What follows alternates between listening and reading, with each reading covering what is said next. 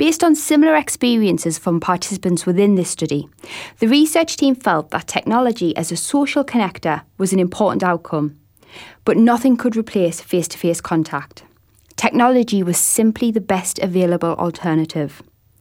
Therefore, it made sense that video chatting and sharing photographs was the most preferred way of online communication because it's most reminiscent of face-to-face communication.